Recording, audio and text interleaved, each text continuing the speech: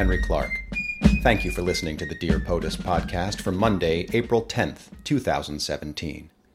I am very pleased to welcome my second guest correspondent to the show today. His name is Jason Odell Williams. He's an Emmy-nominated writer and producer, as well as an Ovation Award-nominated playwright. His latest play, Church and State, is a comedy drama about guns, God, and politics, and it's now playing at New World Stages off-Broadway in New York City. The play imagines a fictional senator questioning his own stance on the politics of God and guns. The production has partnered with some important political organizations and is doing an awesome job living up to the complex social and political responsibilities of art. Don't let that throw you off, however. It's also a really good play. It's fun and funny, and it's very well done. It's an excellent night at the theater, and it's just right for our times. Jason is passionate, smart, and well-researched, and it gives me great pleasure to make this introduction.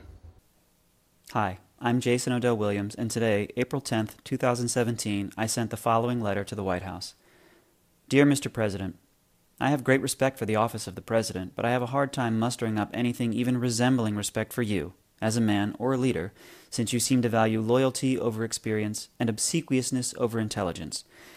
There are a great number of things that trouble me about your job performance thus far, and with so many issues I find it hard to pick one. But I'm writing to you today about the issue I'm most passionate about: guns. We have a lot of guns in America, and we lose about 30,000 Americans a year due to gun violence. But that did not stop you from signing a measure into law a few weeks ago that rescinded an Obama-era rule aimed at blocking gun sales to certain mentally ill people.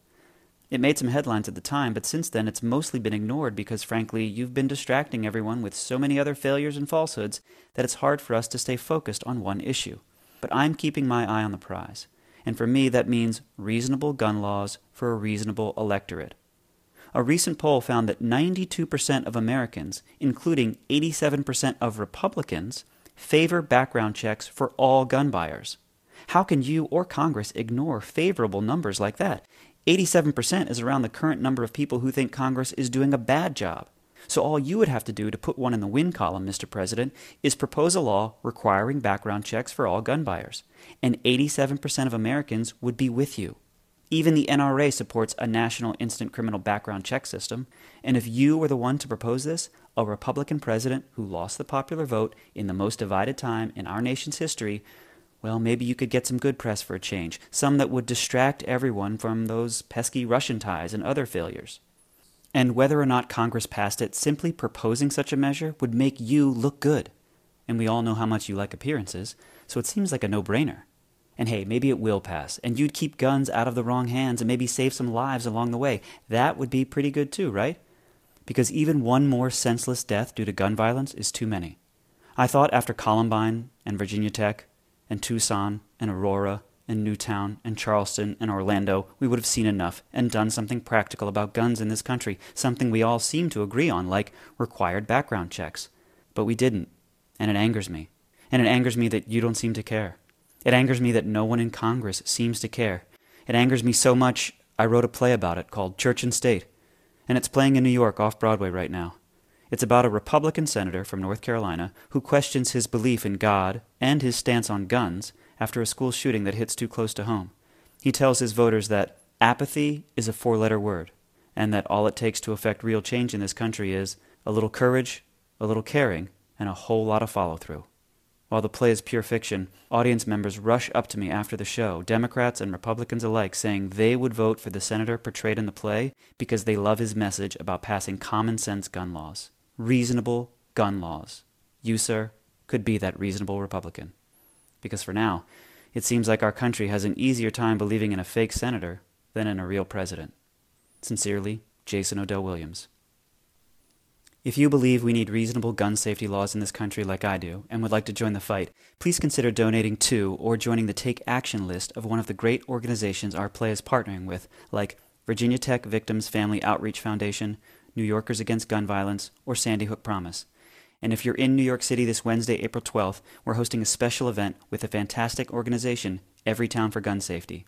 All ticket holders for the show that evening are invited to stay for a talkback after the play with the president of Everytown, John Feinblatt, and special guest, Academy Award-winning actress Julianne Moore. For tickets and information about the play, go to churchandstatetheplay.com. For information about Everytown for gun safety, please visit everytown.org.